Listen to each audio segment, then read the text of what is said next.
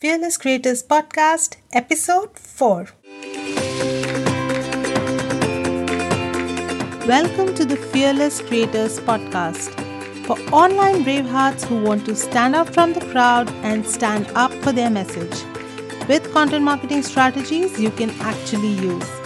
I'm your host, Swapna Thomas, and I will teach you how to market your message with fun and fearless content. Let's go!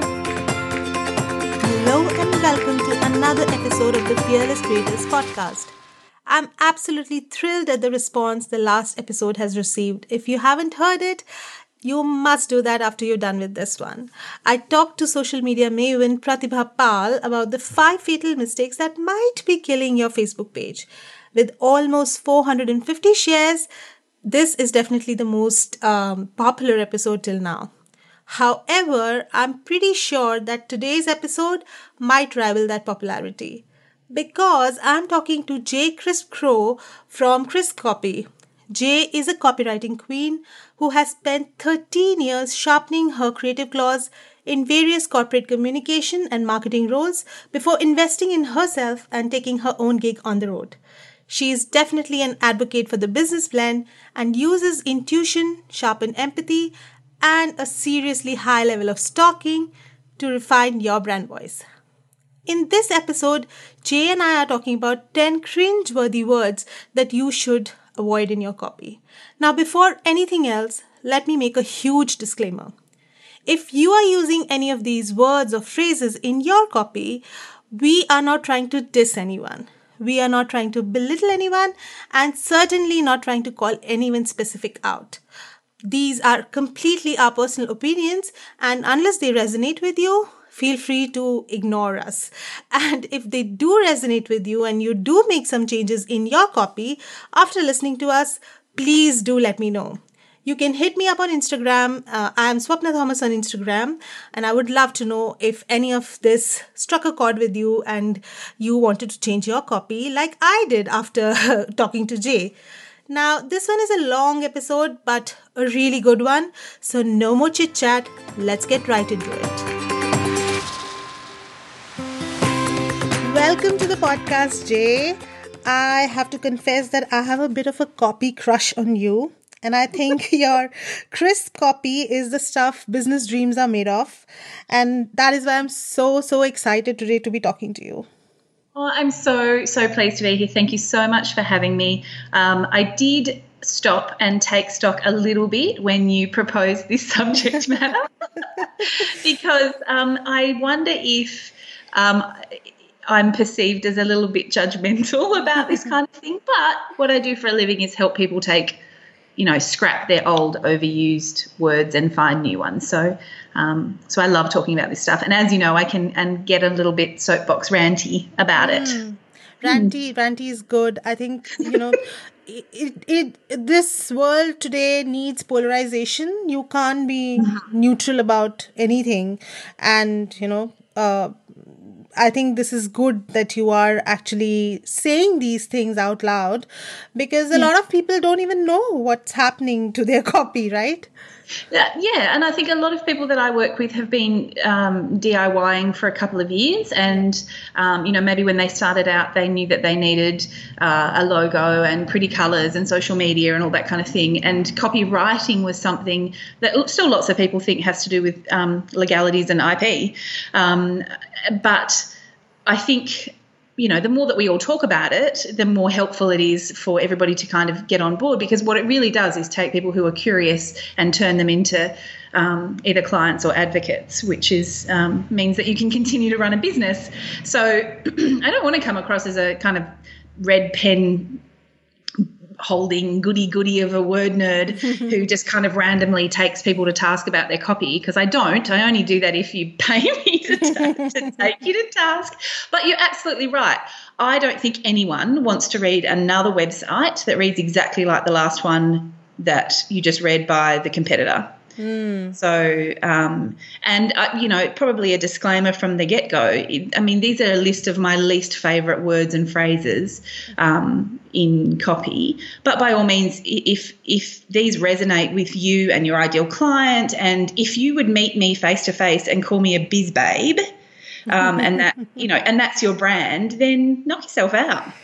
So we're going to get to that juicy part a little bit later down the line.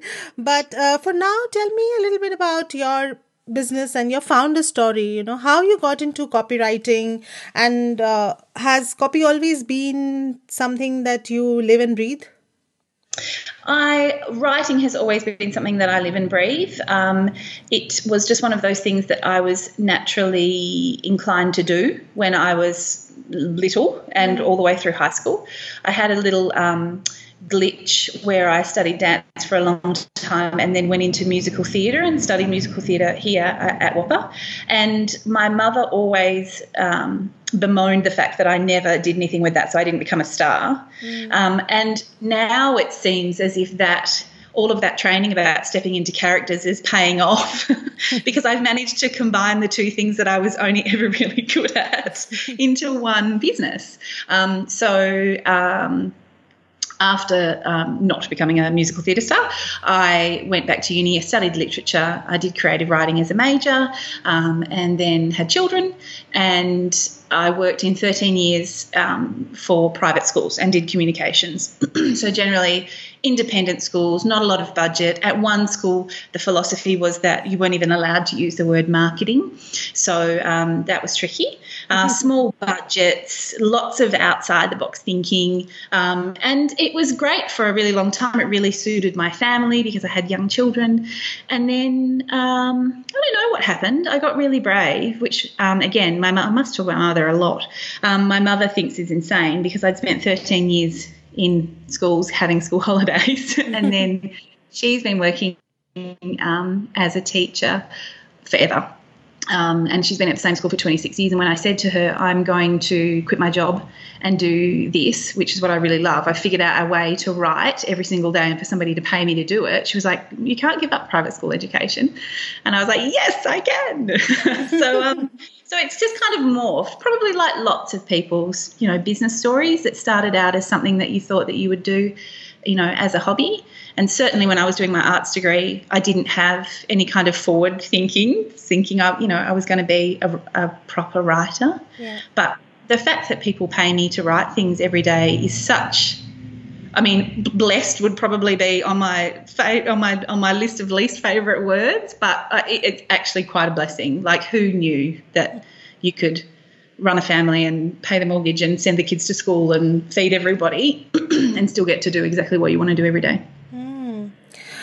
So, Jay, Hemingway once said that you should write drunk and edit sober. Edit sober. So do you have a copy philosophy that you completely, live by and you always try to incorporate that? I think that I probably should have a copy philosophy. I have lots of ideas about what I think about copy. I think probably my main objective for myself and other people is we want a polished version of ourselves online, but we also don't want to sound like everybody else. And this year for me is really about stepping outside of that safe, middle-of-the-road copy that everybody's writing that sounds like you could have easily cut and pasted off somebody else's website.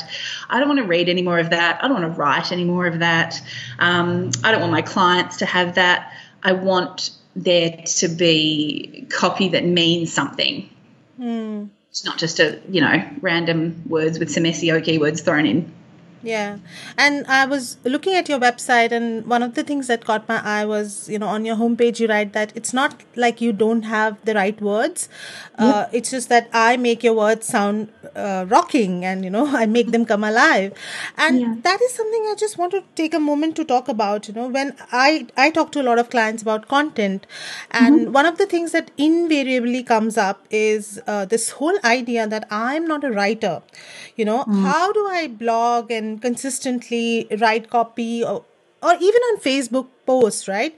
They feel so stuck about writing because they have this notion that I am not a writer. I've never been a writer. So how do I go about this? How do you reconcile that when it comes to your clients, and I know you do a fair bit of copy coaching as well. So how do you reconcile this mistrust that they have in their own writing abilities? I think it's probably a little bit of therapy, which I'm not at all qualified to do, by the way. But generally, it's because somebody has said to them, you know, just like somebody said to me when I was doing year 11 art, that's not the way you do it. Somebody had said to them back in, you know, year 5, well, this is not your forte, or this is not your strength, and this is not very good, or you can't spell, and you don't have great grammar and punctuation, which these days actually doesn't make a lot of difference. If you still decided that you wanted to be, you know, a novelist, then there are people in between you and the published novel that would make sure that all of those boxes were ticked. Yeah. I think that you just have to get back to the moment where you decided that this was not you. And I think if you can articulate yourself and you can speak, then you have a fairly good foundation for writing your own, at least your own first draft for your own website copy. Because it in the end, and a lot of the people that come for me for copy coaching really have moved past that point where they think, I've thought that I'm not very good at this for very, very many years, and I'm not going to do that anymore, and I'm going to see what I've got in there. I'm going to dig about and give it a poke and see what bubbles up. And if it's not brilliant, then I've got this person on hand that's going to fix it for me before it goes live anyway. Yeah. So, you know, who knows? Who knows why we tell ourselves these stories, that we can do certain things and that we can't do certain things. I mean, I probably say on a daily basis, I can't count. Why? I can. But and similarly, you know, what I say on my homepage, like I can cook. The children are not starving to death. But if I wanted to cater a dinner party, I wouldn't cook for it. I would hire a professional that did it every single day and who loved it and was going to make something incredible that people would never, ever, ever forget. It's the same thing. It doesn't mean you can't do it. It just means that there are specialists out there that are going to make sure that it's schmick. Yeah. And it's like, you know, something like a wardrobe stylist. It's like you dress yourself every day, you're good at it, but when a professional steps in and helps you make over for a party or a red carpet event, it's a different thing. So you do shine a little bit more than every day. Absolutely. And because once you've implemented some rules, well, like when you work with somebody who does this every day and they say, oh, these are the frameworks I work with. Once that makes sense to you, then you can think, oh, of course. All I need to do is import my messaging that I really feel deep down inside about my business into this framework so that it works effectively. And that's the bit I guess that they don't have. They might have great words. They don't. Copy is much more about, you know, structuring them in a way that's going to make a conversion happen. Yeah.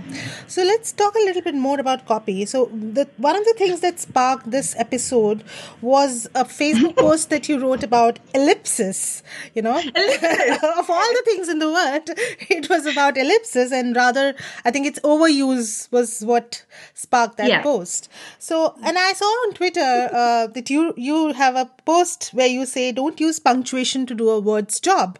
Yeah. So obviously, as a, copywriter, I know you see a lot of copy, not just your clients, but generally I'm sure you have that copywriter lens every time you look at a page of copy, and there are some cringeworthy copy out there, and yes, like you said, a disclaimer, this is not a judgy McPants kind of an episode. We are not trying to do that, but it's out of a place of complete love, and the things that we do feel that they are easily remedied, and I'm sure I have done some of those ghastly mistakes in my copy as well from time to time, and still do. But I think it's like a PSA kind of a thing, right? We have what we are doing here just to let you know that sometimes you might not want to use that particular word for something. Yes, and it's like that rule. And I talk a lot about music as well, because these are the two things that make sense to me.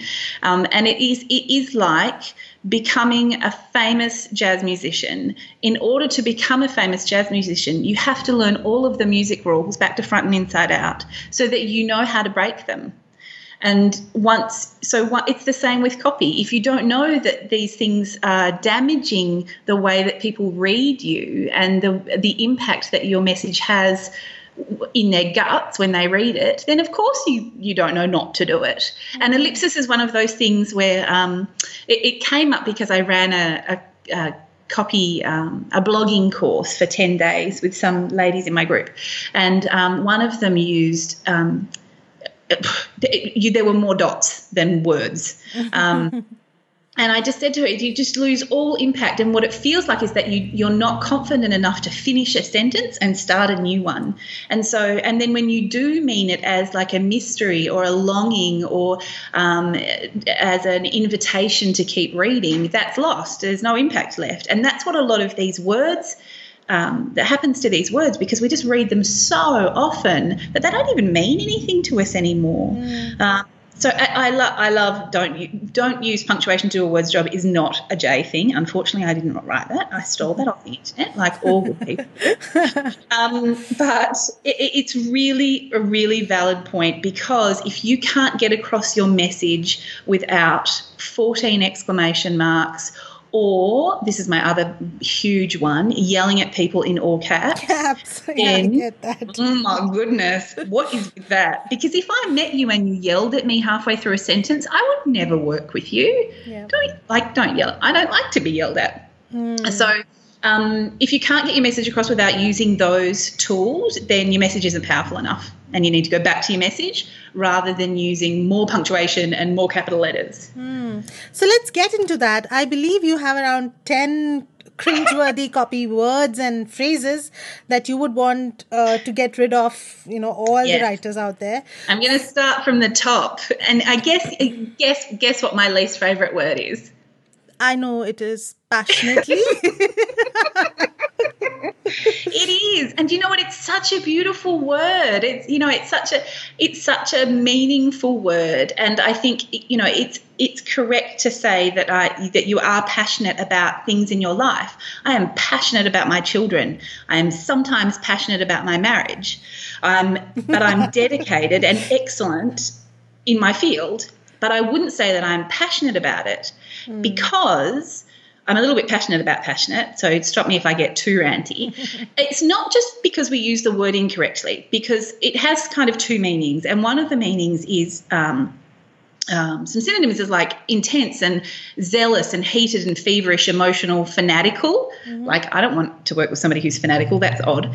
Frenzied, violent, uncontrollable. So I don't want to work with an accountant who is uncontrollably, ragingly violent about finance. Like, that's not what I want from him or her. And I think that passionate, in a very true sense of what the word means, besides meaning that you have strong beliefs or feelings about something, can be too heated. I don't think it's the correct word to use about the way that you feel about your business, because you don't feel uncontrolled, raging about your business. Yeah. You don't. And if you do, then there's probably something wrong and you need some mindset working to balance out a little bit. The other thing is that it also means lustful, and I don't know that that's always an appropriate term to have in business copy. I know if I read, somebody was passionate about bookkeeping, I would have second thoughts on working with them. Or I'm passionate about dogs. Well, that's not right. It's that odd sense that you just kind of think, is that the right word? And then if you're not thinking that's the right word, what happens is that it's so overused that it doesn't mean anything at all. So I would challenge you to go on any about page that hasn't been written by a copywriter or hasn't had some input, and not find the word passionate in it. So you're exactly right. I'm a passionate life coach. I'm a passionate wellness specialist. I'm a passionate cat groomer.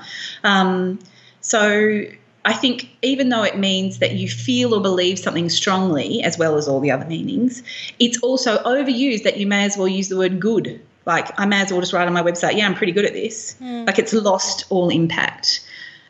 Because what you really want to know when you're trying to express how excited you are about the work that you do in copywriting, what you really want your reader to know, instead of using the word passionate, is that I wake up every morning, I'm locked and loaded, I'm jumping out of my skin excited to write for you. It's not a hobby, it's not an in-between job, it's my favourite thing to do for a career.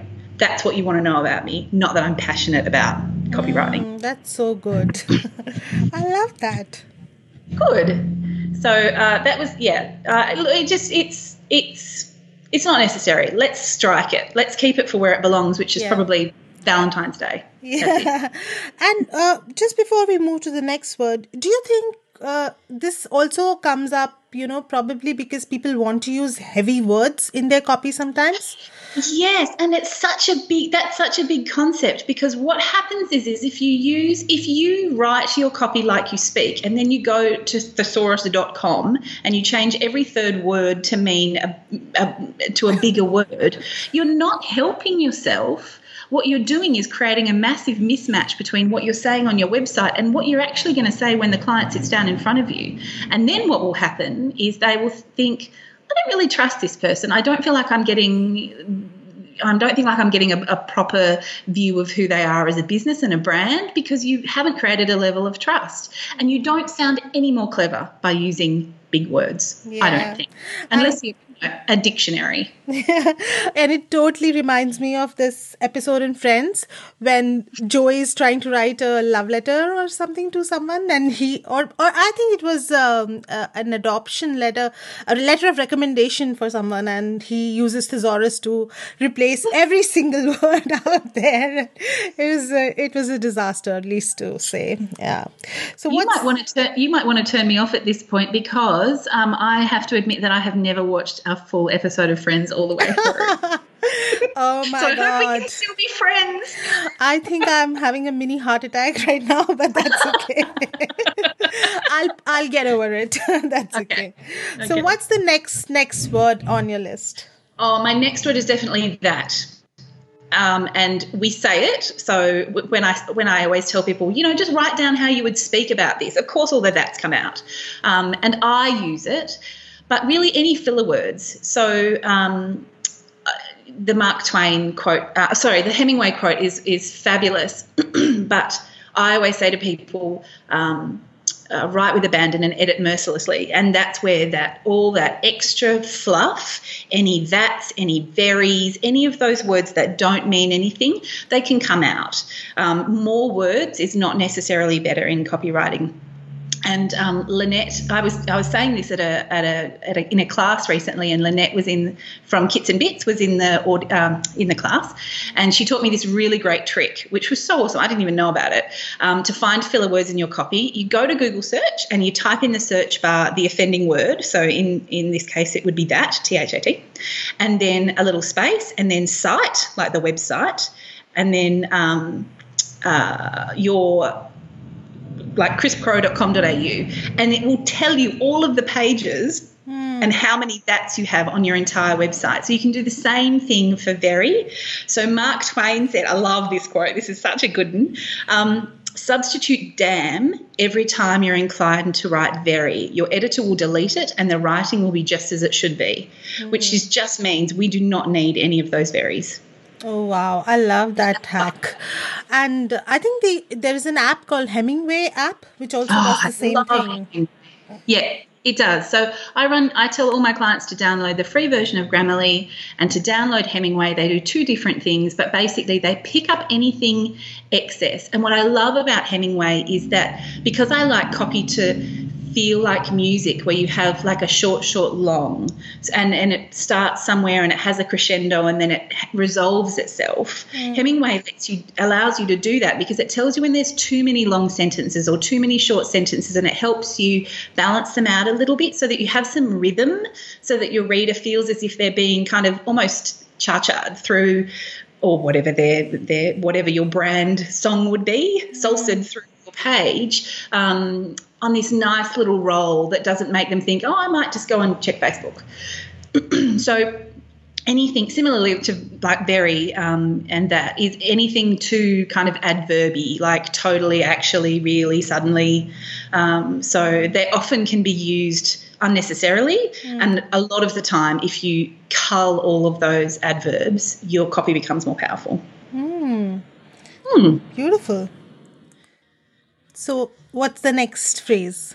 The next is actually, I think actually is kind of condescending. I think it implies that you're disagreeing with the point that your reader may not have even made yet. So when we're trying to converse with somebody over website copy, we have to be really aware that the conversation is a little bit one way. So we're always trying to guess. That's what all that work with our ideal clients is about, trying to guess what their frustrations are and trying to guess what solutions they need, doing a whole lot of market research. So obviously we're not guessing, and then answering the questions that they haven't had a chance to ask yet. But when you say things like actually, you're not empathizing or resonating with your reader, and you may be making them feel belittled. And so like passionate and the word literally actually is fast becoming just another filler word, and it simply isn't necessary if you're trying to get your reader on board. Wow, I never actually never thought of that. I think I'm going after this episode, I'm just going to go and look at my copy with a fresh set of eyes. Well, these conversations are great. I mean, I know you and I have had, Facebook over the Facebook conversations before, where I've gone away and gone, oh my goodness, I need to do that right now. And it's fabulous to have these conversations. You're right, it's not even meant to be judgmental. It's just supposed to be, I've noticed that this it damages brands and messages, and so if it's a quick fix, why wouldn't you pop in there and do a couple of those things? This next one I kind of wanted to ask you about because you're in it on the other side of the world to me. This is quite an Australian thing, and I've noticed it looks like it's kind of bled into Australian copy in the last couple of years, and that's the word overwhelm. And it's a really American thing to say. So up until, a couple of years ago, I had never read the word overwhelm in a sentence like I'm bombarded with it every single time I turn on my laptop now. So like we have titles for courses like Quit the Overwhelm and From Overwhelmed to Organised. And overwhelm is a verb, so it describes like a state of being. But in Australia, we would normally say overwhelmed, like I'm overwhelmed or it's overwhelming. I have never actually heard somebody say out loud, I want to move past the overwhelm in a real life sentence. And so, I think it ties into one of those best rules of engaging copywriting for non-technical industries is to ensure that you don't write sentences you wouldn't say out loud. So in India, we have the Queen's English. So I think it's the same. It's a very American word to say overwhelm as a standalone word. Like I would always use it as a verb. Like, I am overwhelmed. So, and I think it's one of the words that I, particularly find very meaningless right now because it has been overused a lot, and everything seems to be an overwhelm. You're overwhelmed all the time over everything. So, it has lost that edge that it had probably the first few years it was just starting to be used. But now it feels like, everywhere. Everything is overwhelming us, and I can't even bring myself to talk, say the word overwhelm alone. Like it just doesn't make sense to me. It has to be overwhelmingly or overwhelmed or something. So I get that. Yeah, and I think what it says to if you have Australian clients, what it's or anybody that obviously speaks or writes the Queen's English, what it says is that you are following a trend rather than thinking about them when you're writing the copy, and that's not what you want. Ditch the overwhelm. Ditch the overwhelm. And that I think that's a really good point about looking at who are you serving. And yes, we are serving a global market now, but global doesn't need to mean American all the time. So look at what kind of hashtag that. Hashtag yes. Yay. So what's the next? So my next is we, and we seems like a rather unobtrusive word to be offended about, but I have two nitpicks with we. So writing we when you're an I is probably one of my biggest, the things that I talk about with copy clients the most, because sometimes when you are starting out and you're by yourself and you want to appear bigger than you actually are, you say we as an agency or a bigger business than you are. A, it's dishonest. And B, I actually want to buy from an I. I want to know who the buck stops here lady is. I don't want to be fibbed to and and kind of have that weird feeling that maybe you're trying to be bigger than you are. And I also want bespoke, which is one of my favourite words, but some other people don't like, but I'm using it because it makes me feel like a custom designed suit on a good-looking man. I love the word bespoke. So even if you are a we, if you have like a big company or you have an agency and there's 5 or 6 of you or 20 of you or 100 of you and you're constantly writing we in website copy, the other way that it can fall down on larger company websites is lots of we's make the reader feel like the website is all about the company, when in fact the copy needs to be all about the reader, their frustrations, outlining how the company can provide solutions. So I think even if you're a we, make sure that you are not overweighing.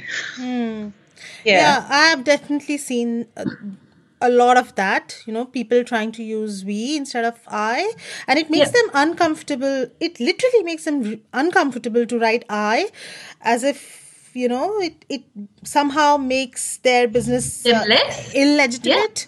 Like it's not a valid business because it's just them. And it's pretty easy to see through that. When you look at a website or look at someone's work and they are constantly referring to the we part of it, I would, like you said, I wouldn't trust that person. It would immediately put me in a state of dissonance.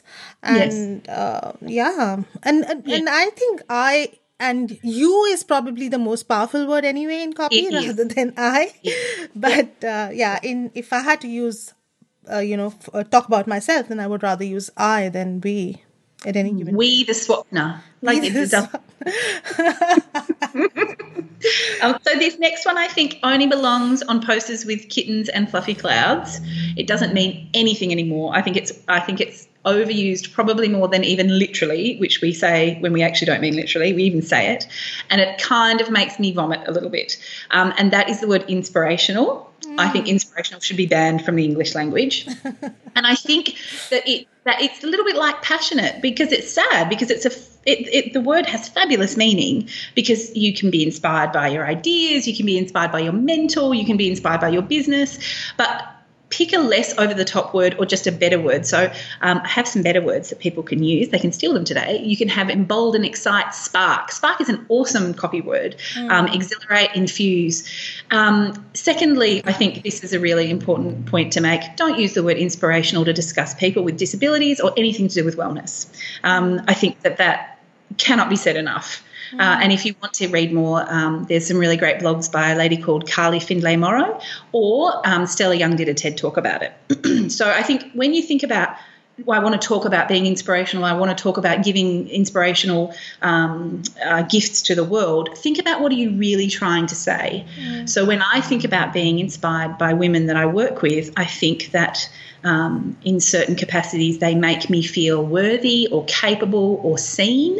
They embolden me with new ideas. They lift me up when I'm questioning myself. I just think that there are much more effective ways to explain inspiration than using the word, because we'll just gloss over it. It's like reading and then my next one is just, because that's a girly thing, I think. And that's a broad generalisation. I've got my huge brush and just made a broad generalisation across the female population. But I think it's time for us to not say just, because we are not just anything. So we need to stop being sorry. And that's probably my next word, is segue into sorry. Apologising before. I used to send people copy edits, and the email would say, please don't be offended. And my mum read one. I can talk about my mum all the time. My mum read one day and she was like, why are you apologising for something that somebody's paid you to do? Stop being sorry about it. Like, they want you to pick it apart. Yeah. So no more sorries. Sorry. But I just have to go, quickly add 2 points to what you just said. One is about the word inspirational, and when you said, words like emboldened and spark, I always try to write copy which evokes mental pictures, and I think words like spark and, even emboldened, they give me a much clearer and vivid mental pictures of somebody actually feeling exhilarated or, jumping out of the bed, rather than really bland words like, I think inspirational is a really bland word. It doesn't make me feel anything. Probably because it has been overused, but also because it's such a it's such a meh word. I just don't connect to it emotionally. It doesn't evoke any kind of emotions in me. So there are far more better words to use. And the other point about when you said, about just and sorry, if you have read the book Playing Big, you completely get what you're saying. I completely get what you're saying about the word just and sorry and how they diminish our power every single day. And especially if you're using it in your copy, it sends a very clear message that you are not really sure about yourself. Yes. And absolutely. so I'm completely on board with you. Like, there is no need to have the word just in there. I used to send, because I always ran communications at school, and my every single email to anybody, it didn't matter whether it was to a government official or a teacher's aide, would start with, I apologise, but I'm just writing this email to you to let you know. Like I'd taken 2 steps back away from any kind of authority before I'd even imparted any kind of message. It was such a natural thing for me to do, and not until I really started digging about. And I still do it. I was talking to Melanie Gray, who does the IT for me, the other day, and she said, do you know how many times that you've apologised during this Facebook conversation? And I was, okay, I do it. It's a natural thing to just kind of go, don't notice me back here because I'm just doing a little thing. Hopefully I'm doing a pretty good job at it. It's not really what the message we should be sending out about ourselves. And another note on Queen's English, because we are taught everything is in Queen's English here. So for a long time, people were also taught letter writing in Queen's English, and maybe it was the effect of colonization, or I don't know whether that is true for all Queen's English. There are words like "I beg of you," and begging was somewhere inherently built into the letter writing. And it always used to rile me up. Like, why do I need to use this word? Like, it doesn't make any sense. Why am I begging my boss to take a leave? Or, when we used to write these letters of leave for in our school as homework or something. And so getting rid of that programming takes a little bit of time and a complete shift of mindset, right? It does. And I think, the process that I take people through to write their copy is to just do that one, that first draft. Don't take any more than 30 minutes, dump it all out. So you can't be editing yourself as you're writing. So that's where it's really helpful to go back and do a second hard edit and then another one and pick up all those little things that are a little bit inherent and that maybe you could afford to not publish and just take them out because then they're not supporting you, your story, your business, your anything. So do we have a next word, or are we already yes, no, we have some next words. So you're going to have to cut me short if we run out of time. I talked about this a little bit this morning. So anything that is familiar, so honey, ladies love, sweet, anything that is on that end of the spectrum up to bra, my homie's dog, peeps. Because I think if you want a honey bunch up to your peeps, bra, you do it on social media, you don't do it in website copy. I think it's too familiar, and it makes some readers take an unconscious step back from you and your brand. I think that it's condescending sometimes if you call people honey or ladies, given that you're still keeping in mind that it can't be a two-way conversation, so you can't gauge the reaction the first time you say to somebody, hey, this is what you're going to get out of this honey. If they kind of go in a real life conversation, you don't do it again, but you don't have that capacity in a website. So you have to err on the side of, I know I'm saying in one breath, don't be safe, and in the other breath saying err on the side of caution. But I think it is your reader is there to be empathised with and engaged and excited about you, not to feel uncomfortable. So I think that it can come off as sometimes too intimate and sometimes a little bit condescending. So I think scrap that altogether. Yep, I agree. Yeah. And so then I came to what you were talking about a little bit before about anything that sounds like "and then" or "this happened" or feels like you're one step removed from the story. So my daughter recently wrote her first book. Mm-hmm. She had this kind of Anne Rice moment, 6 weeks, writing daily over the Christmas break. And when we got to editing it, I explained this to her and she really got it. And it was really fascinating because she's 13 and a half. And some of my copy clients, I've been trying to get them to feel like what this means for a long time. And she was like, oh, my goodness, that totally makes sense to me. Mm. So don't tell us what happened. Put in that moment instead. And this means you never have to stand on the outside of the action as a writer and describe, and then this happened, and then this happened. You can be in it, and then you take us with you. And here's another good Mark Twain quote, because, goodness, he's full of handy writing tips. Don't say the old lady screamed, bring her on and let her scream. Yeah. So have that situation playing out right in front of the reader's eyes. What did you feel like? What could you smell? What could you see? What did your skin behave like? Did your heart slow, or did it race, or did it skip? Take us into that story, because then you've hooked us in and we won't even think about bouncing out to the next website. Oh, I love that. And I think I'm all about using, words as mental pictures and evoking emotions, like literally making people feel things when they're reading something. So, love this. Yeah, good. All right, let's get to anythingpreneur, because last time I talked about this, I suggested that we could I was not an entrepreneur. I nearly got hung on and quartered on Facebook. So unless you are an entrepreneur and it resonates with you, I think, again, call yourself whatever you like. It's your business and it's your brand and it's your life. If you want to be a dancerpreneur, you get your tap shoes on and be one. But I don't know if I am an entrepreneur. And as I said, when I said this in a couple of Facebook forums, I got a whole lot of people telling me that I am. But for me, the meaning is a person who sets up a business or businesses taking on financial risks in the hope of profit. So according to the dictionary, that's what entrepreneurs do. And I don't think that that's what I'm doing. So I just wanted to write and make enough money to cover the expenses that I was paid for as an employee. I want to profit. But when I start turning a big profit, I'm not going to flip my business. I'm probably not going to sell it. Yep. I probably won't ever set up a second or third business. I think I'm a small business owner. I think I'm a copywriter. If you want to get really fancy, I'm a creative in business. But I don't know that I'm an entrepreneur, and I think it might be slightly overused. And then if we discuss the word mumpreneur, will your podcast blow up? I don't think I would have the bandwidth to have that kind of discussion on my podcast right now. But here's another one which really riles me up is fempreneur.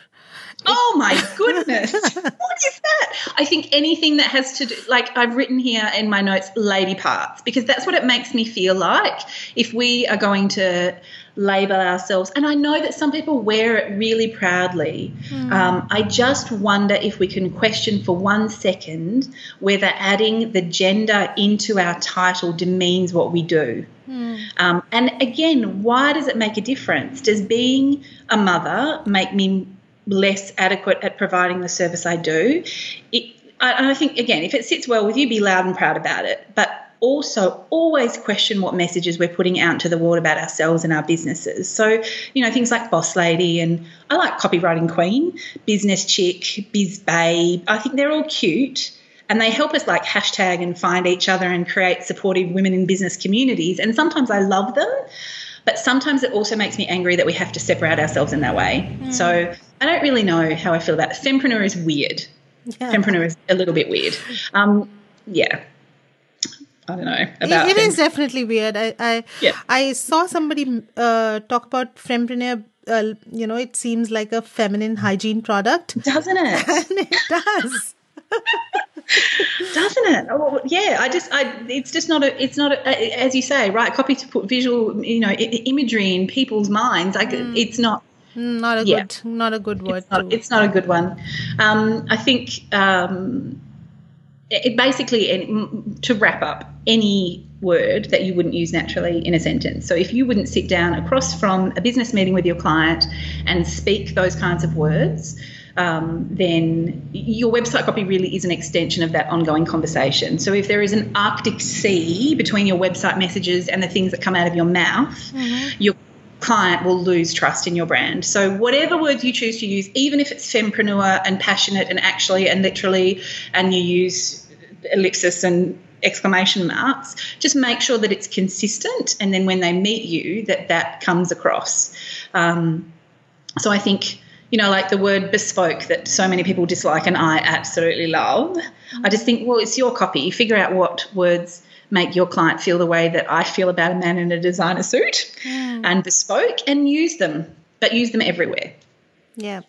Yeah, I think, some of it, all of the words that we have talked about here might not evoke the same kind of reaction in everyone. And that's not the point even, right? Yeah. But it's just to probably shine a light on, like, why are you using a particular phrase or word? Is it because everybody else is using it and you feel that it needs to be used?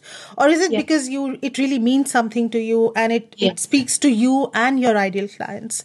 And that is the only, probably the biggest point that we want to drive in here. Oh, and such a juicy conversation, Jay. I'm really feeling excited about, just having another look at my copy, because I'm working on my website right now, and I'm writing a whole lot of copy for that. So this conversation is really, really timely for me and such a godsend for me. Good. And I don't think anybody should feel bad, because if you could see the back end of my WordPress website, where I have 175 revisions of my own about page, we all do it. We learn something new and we go in and we tweak things and we change things. That's the great thing about website copy, is that you can edit it. Absolutely. So it's never the end of the world. It's not. And I think if you have been using one of these words because of one of the reasons you mentioned, or just because maybe it's safe, because everybody else is doing it, you think, well, that's the accepted thing and I'll just play safe and I'll just use it, then, try something, try what you actually mean and see how it goes with your readers. Okay. So before I let you go, I have a few rapid fire style questions to ask you. And oh my goodness. So you can be rapid, and if you choose not to be rapid, that's also okay. You know me, I do waffle. I don't do rapid. I always have to edit to get to rapid. That's not a problem. So my first question is there a copywriting ritual, like just before you sit down to write copy? Do you have like a personal ritual that you follow? I have a ridiculous glass see-through desk that has to be cleaned because the cat lays on my laptop at night. So every single morning I get up and I wipe down the glass desk. I basically, once I get the children out of the door, if I'm having a shower, I can barely wait to get in front of the laptop. That's how good my job is. It's wonderful. Yeah. Oh, and that's what all of us want, right? To have that good of a job that we can't just wait to get to it. Mm-hmm. Beautiful. And who's your favorite author? Oh, my goodness. This is the hardest question of all time. All of them. I am I would read anything. I have no standards. I love novels. I don't do self-help or business books very well. I'd rather go to a class and learn from somebody, but I would read any novel at any time. I think probably Lady Chatterley's Lover probably changed my life when I read it when I was about 14. And the most recent book I read was a book by a new WA author called Ripple, and it made me want to move down south. And so, and everything in between. Shantaram, probably, I've read about 17 times. I told you I couldn't do rapid. That's okay. Okay, if there was a book that you would want to recommend everyone that they should read before they wrote a single word of copy, what book would that be? Probably Stephen King's on writing, because it is broad enough that you will be able to glean something magical that you never had considered before. Beautiful. And I think I already know the answer to this one, but maybe you have another word. What's your favorite word? Oh, serendipity is my favorite word. Okay, so I was thinking maybe it was bespoke, but I like that, serendipity. No, I love serendipity. I love the meaning, and it's got a cute little sound to it. It sounds like somebody skipping, which is like, it's onomatopoeia. It's a little skip in it. I love it. Best word ever. And I can only think of the movie when I hear that word. It just brings me back to that movie all the time. Okay, and because we are all about being fearless here, what's the most fearless leap that you have taken in your life or in your business? I think that probably just starting this business, probably having the voice of my mother and the safe call of an endless career in education, and saying I'm not going to do that, and I'm going to be able to stand on my own 2 feet, even though I didn't know how to do a tax return or a BAS, and even though I have managed an illness my entire life that means that if I don't work for 3 weeks, then the mortgage doesn't get paid. There was that just immense fear, and I went to the Ubud Writers Festival last year, and I still carried that fear around with me all the time, and I sat in front of Magda Zabansky, and she said, fearlessness is not about being brave. Fearlessness is being terrified and doing it anyway. Yeah. And it lifted the burden of feeling guilty about feeling fearful, and I just went, okay, I'm a fearful writer. Yep. That's what I'm going to do. I'm a fearful business owner. I'm going to feel that fear, and I'm going to get up tomorrow and I'm going to do it again. I'm so happy you said that, because that's the entire, motto of my podcast, is that it's not about an absence of fear. That never goes away. Whatever level you're on, how much money you have made, fear is always going to be a constant companion. But it is being moved enough by your, what you stand for and what you want to do in life, and doing it despite that fear is what counts. And I think that's what makes us the fearless founder that we are. So thank you so much for this juicy conversation today, Jay. I can't believe that, it has been almost 50 minutes and I still can go on for another 50 because this conversation was so good. And before I let you go, just tell us, our listeners, how can they know more about you, your website, your, where all can they connect with you? Oh, I'm on all the chatty places online, and basically you can find my Facebook, Instagram, Twitter, everywhere that I chatty chat on my website, which is www.crispcrow, so crisp like apples and crow like the bird, .com.au. And even your your name has so much of copy. I love that. Like, all the good copy is there in your word. Well, I will thank my husband for marrying me, as we have to have this crazy last name. Thank you. Thank you so much, Jay. Thank you, Swapna. This was the most fun ever. So thank you so much. I could talk words with you all the day long. We must do it sometime again soon, hopefully. Thank you.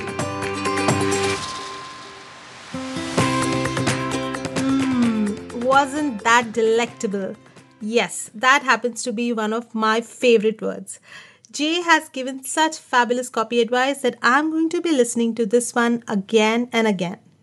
If you would like to know more about Jay, please follow her on Instagram at crispcopy, and all her other contact information is in the show notes. Now, if you like this episode, please do share the love on Facebook or Instagram. If you are a bold and ambitious creative coach, then do join my free Facebook community, Fearless Creators Club. I will be back in your ears in the next episode. Until then, stay fearless.